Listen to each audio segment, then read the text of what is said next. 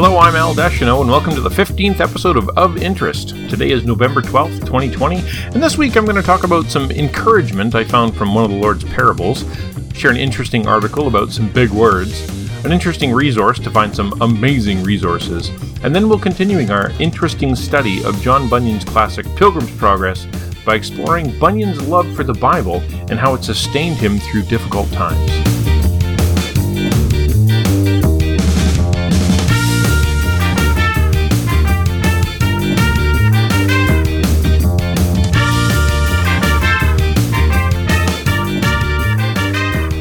Hey everyone, just a quick note before we jump into the podcast. I can really use your help in growing the reach of the podcast here. I know it's weird. I keep asking this, but my other online persona, that 3D printer guy, it's growing in leaps and bounds. It's almost hard to keep up with all the new subscribers and comments and requests, but this one keeps hitting a wall.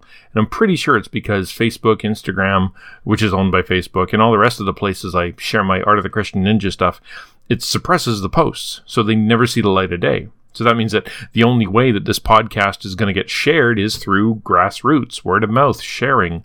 And so, may I request, or can I challenge you, if you like this podcast, would you please share it with your friends, your online chat groups, maybe even your church? And second, if there's some reason why you don't want to share, would you let me know? Is there something about the podcast that needs improving or changing to make it more shareable? I'd really like to hear from you so I can make the podcast better and better. It's not that I want to become popular or anything. I put all my content out for free, and I know I'm going to be small potatoes, and I'm okay with that. It's just that I think that what I'm doing here has some value. It can help some people, and I'm frustrated that I can't figure out a way to let people know that I exist, just to even give them the choice to listen or not. And so I'm turning to you. It would really help me out if you would share, and if you'd send me your feedback so I can make this podcast better. Thank you.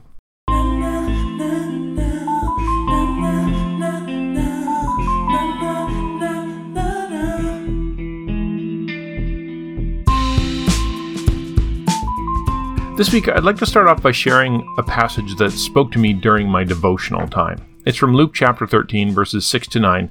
It's the parable of the barren fig tree. Let me read it to you. A man had a fig tree planted in his vineyard, and he came seeking fruit on it and found none. And he said to the vine dresser, "Look, for 3 years now I have come seeking fruit on this fig tree, and I found none. Cut it down. Why should it use up the ground?" And he said to him, "Sir, let it alone for this year, until I dig around it and put on manure. Then, if it should bear fruit next year, well and good. But if not, you can cut it down." Most of you know that I've been going through a bit of a rough patch over the past, let's say while. And I'm in a transitional period in my life right now. A whole lot of things in my life have changed, and it's been hard to find a foothold. And I won't go over it all here because I've talked about it in previous episodes. But one of the effects is that of all this change is that, sort of the uncertainty inside me has meant I haven't felt very fruitful. And I'm sure I'm not alone. During this COVID pandemic, I keep seeing post after post from pastors and denominations and Christian thinkers who keep talking about all the Christians that have lost touch with their church families, their ministries. Preachers and teachers and deacons and Sunday school teachers and small group leaders and nursery workers and musicians who can't live out their giftings, they can't live out their passions, and as the day wears on, it's having a negative effect. Elderly people who absolutely love being with their church family, watching the children run around, listening to the old story once again, they're stuck at home for weeks and weeks and weeks because now their favorite place in the world, their church, has become a high-risk environment.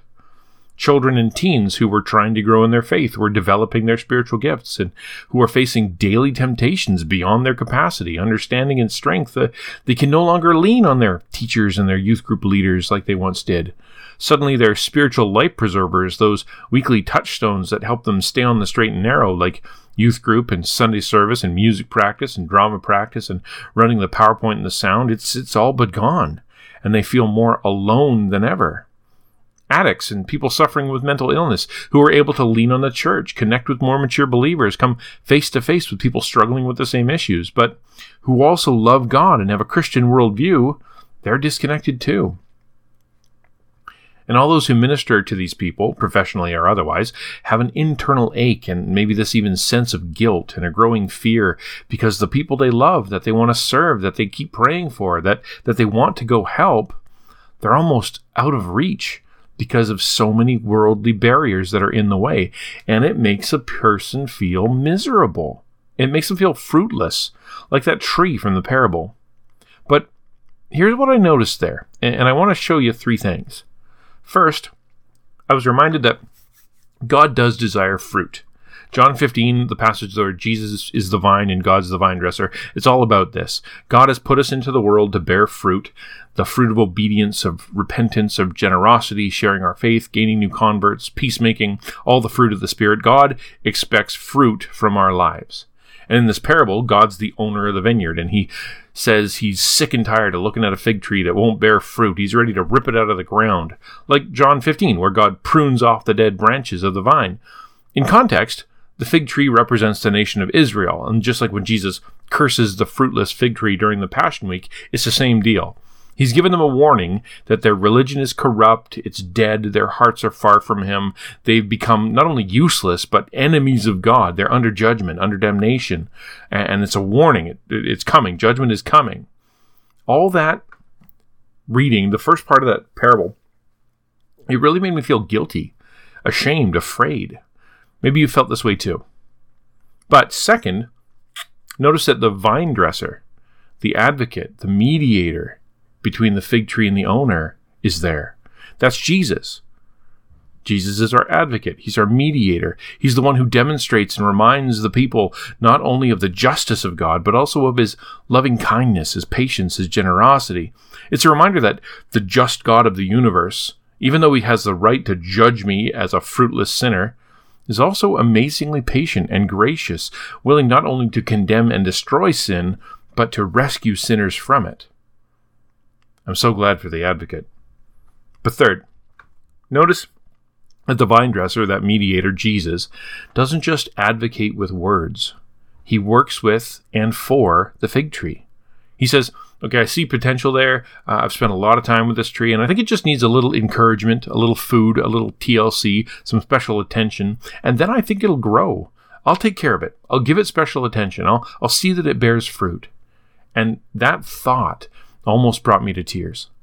To hear the words of Jesus saying to God, to me, about me, yeah, you know what? He's in rough shape. He's not really doing what, he was called to do. He's not working in the giftings that you gave him. He's sort of a fruitless tree right now, but I still love him. Yeah, we can blame the environment. There wasn't enough rain. There was too many bugs. It messed up the leaves. The soil that was planted wasn't very great, but I still think that he's worth something. Let me work with him. Let me work with you, nourish you, water you, give you food, and then see what I can do with you. I hope you hear that today. Maybe you feel like that. Your environment isn't helping. You've been spiritually dry. You've had the bugs of temptation and demonic oppression all over you. And your soil, the church, the Christians around you weren't necessarily all that helpful. But that's not going to stop Jesus from working with you, working with me. Guiding, feeding, helping, growing, making us bear fruit. And of course, as a good Reformed theology guy, I have to point out that the tree didn't do anything to help or deserve this. It just stood there. It needed the vine dresser to do the work, and it will be the vine dresser who gets the glory when the fruit comes. And that's good. It means I don't have to beat myself up. I don't have to try extra hard. I don't have to feel guilty or lay blame. It means I just need to allow Jesus to feed and water me. And that means spending time in prayer, study, meditation, connecting with other believers as best I can. Jesus will do the work. All you have to do is let him. And that brings me great comfort. And I hope it does for you too.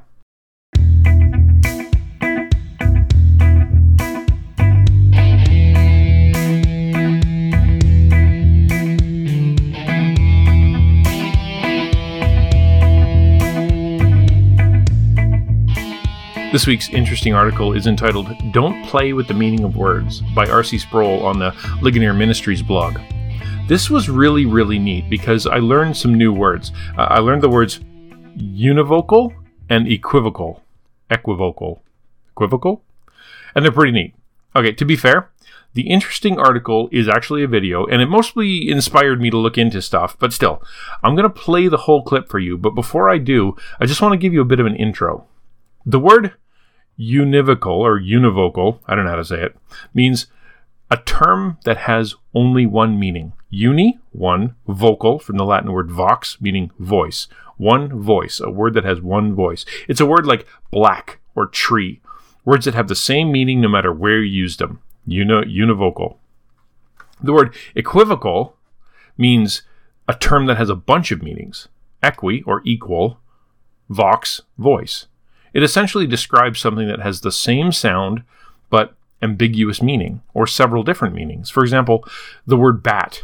If I say I have a bat in my attic, you don't know what I mean. You might think it's an animal, but it might be a baseball bat, or an unpleasant old woman, that old bat. Okay, so I'm going to play the clip because it's great, and R.C. Sproul is an amazing teacher. So just let me play it.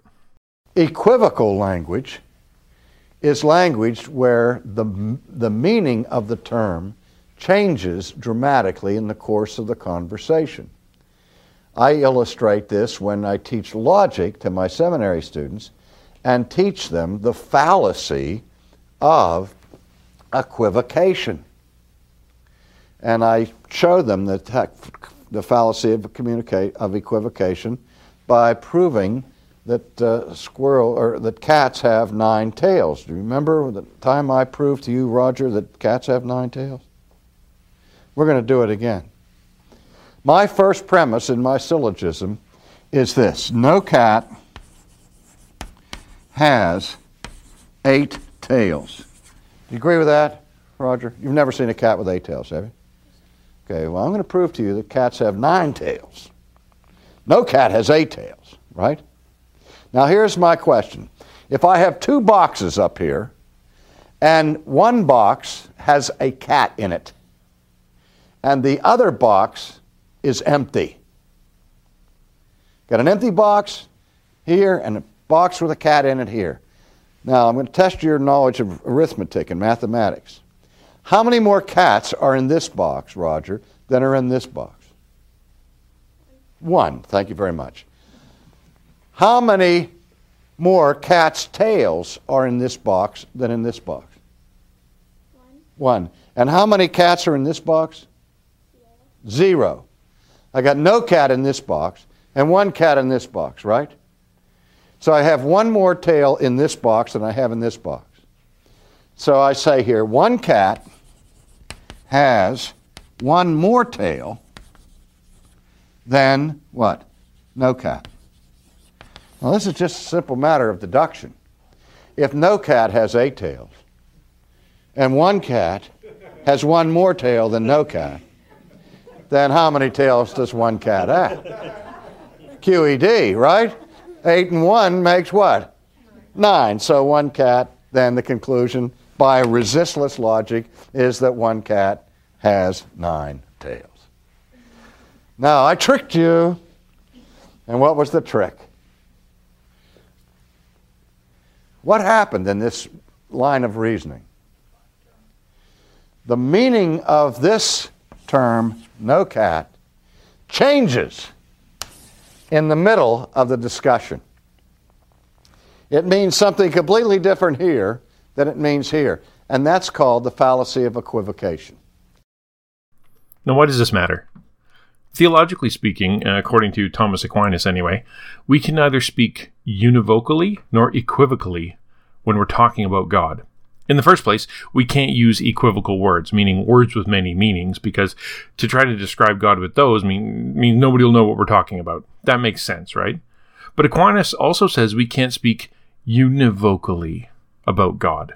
We can't use words that only have one meaning, because God's existence and his properties are so different than ours, so beyond our capacity to understand that even when we use words like good and wise and holy, we're still not even close to speaking the truth about God, because those words all come from our human perspective, and our human definition of good could never encompass the actual goodness of God.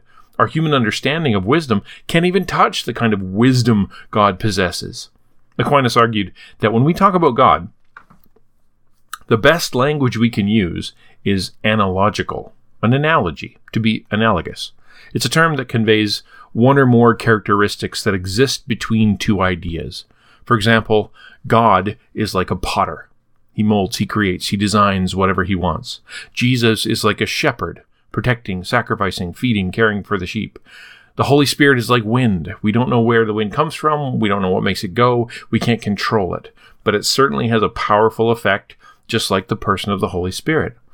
I thought this was just something so cool to share this week, and a good reminder of how huge God is, that our language, no matter how hard we try, can never truly describe him.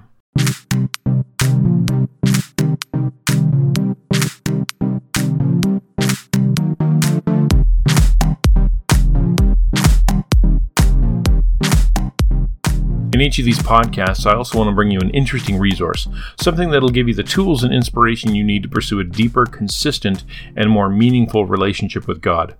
And this week's interesting resource kind of piggybacks on the interesting article, and it's called Ligonier Ministries. I highly recommend checking out ligonier.org, Ligonier. It's an absolute treasure trove of amazing books and videos and devotionals and apps and blog posts. Some of the greatest Christian thinkers, historians, and theologians of the past and today contribute materials to Ligonier. The most famous probably being the late R.C. Sproul, who was in the clip. He's an absolute powerhouse of theological, philosophical insight. No matter what part of Christian theology or history you want to learn, Ligonier.org has a trusted, excellent, interesting resource for you. I cannot recommend them highly enough.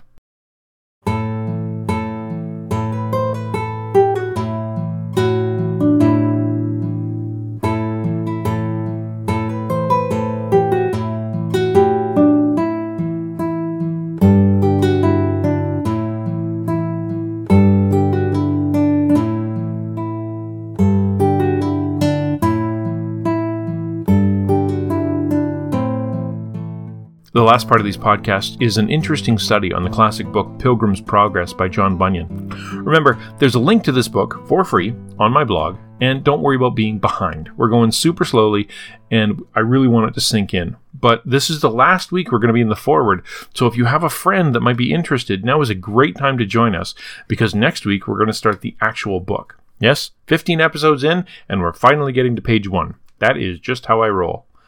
This week, we're looking into the 5th and final section of John Piper's more pastoral section about how John Bunyan's suffering produces such a deep and spiritually powerful writer.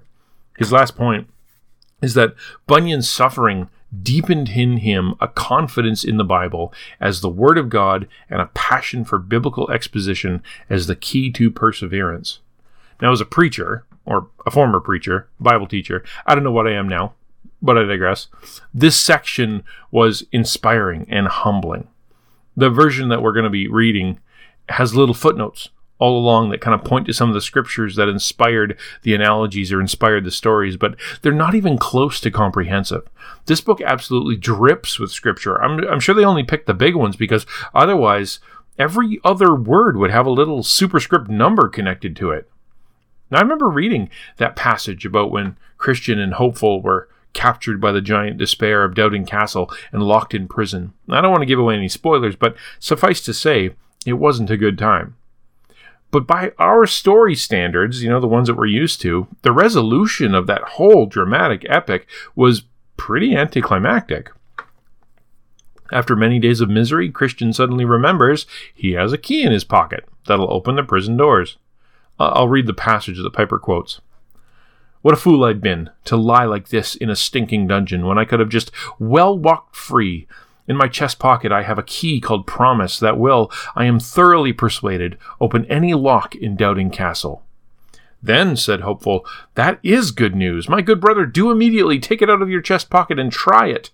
Then Christian took the key from his chest and began to try the lock in the dungeon door, and as he turned the key, the bolt unlocked and the door flew open with ease, so that Christian and Hopeful immediately came out. Now, the analogy is pretty apparent. The key is Scripture. It's hidden in the Christian's heart, in his chest. And having Scripture hidden in our heart or memorized, read over and over, so thoroughly it leaves the page and lives inside of us, is the key to escaping both doubt and despair. What's interesting to me is if you keep reading that part, after they leave the jail cell, they end up at an iron gate, and the lock is very, very hard to open with that same key. I don't want to get too much into it right now because we're going to save it, but it's a beautiful portion of the book, and it points to a real amazing truth, especially for anyone who's suffered with depression, for anyone who has been saved from spiraling out of control by the perfect piece of Scripture coming to mind. And John Bunyan knew both. It was said that if you poked Bunyan, he bled Scripture, and Pilgrim's Progress proved it. I very much look forward to getting to that part, but we need to read a whole bunch of the book first. Okay, so next week, we're going to get into the actual book itself, and what's nice is we finally get some page numbers, so I can tell you what to read more easily. Next week, we're going to read the entire first chapter, The Jail, from pages 1 to 3. Remember to tell your friends to get the free book from the link on my website, and join us for the study. And that's it for today. Thank you so much for listening, and I hope you heard something interesting. Remember, you can find all the links to the things I've been talking about, more episodes of Interest, and a bunch of other good stuff, like my free books, on the website at artofthechristianninja.com. If you enjoyed this podcast, liking, rating, and subscribing really helps me out. So does taking a minute to share with your friends on social media or through email or whatever. And so does sending me your questions, comments, and ideas for more interesting things that I can include in the podcast. If you want me to keep up what I'm doing here, consider supporting me financially through a PayPal donation through the button on the website. I can only keep my content flowing with support from listeners like you. Have a great week, and I'll talk to you soon.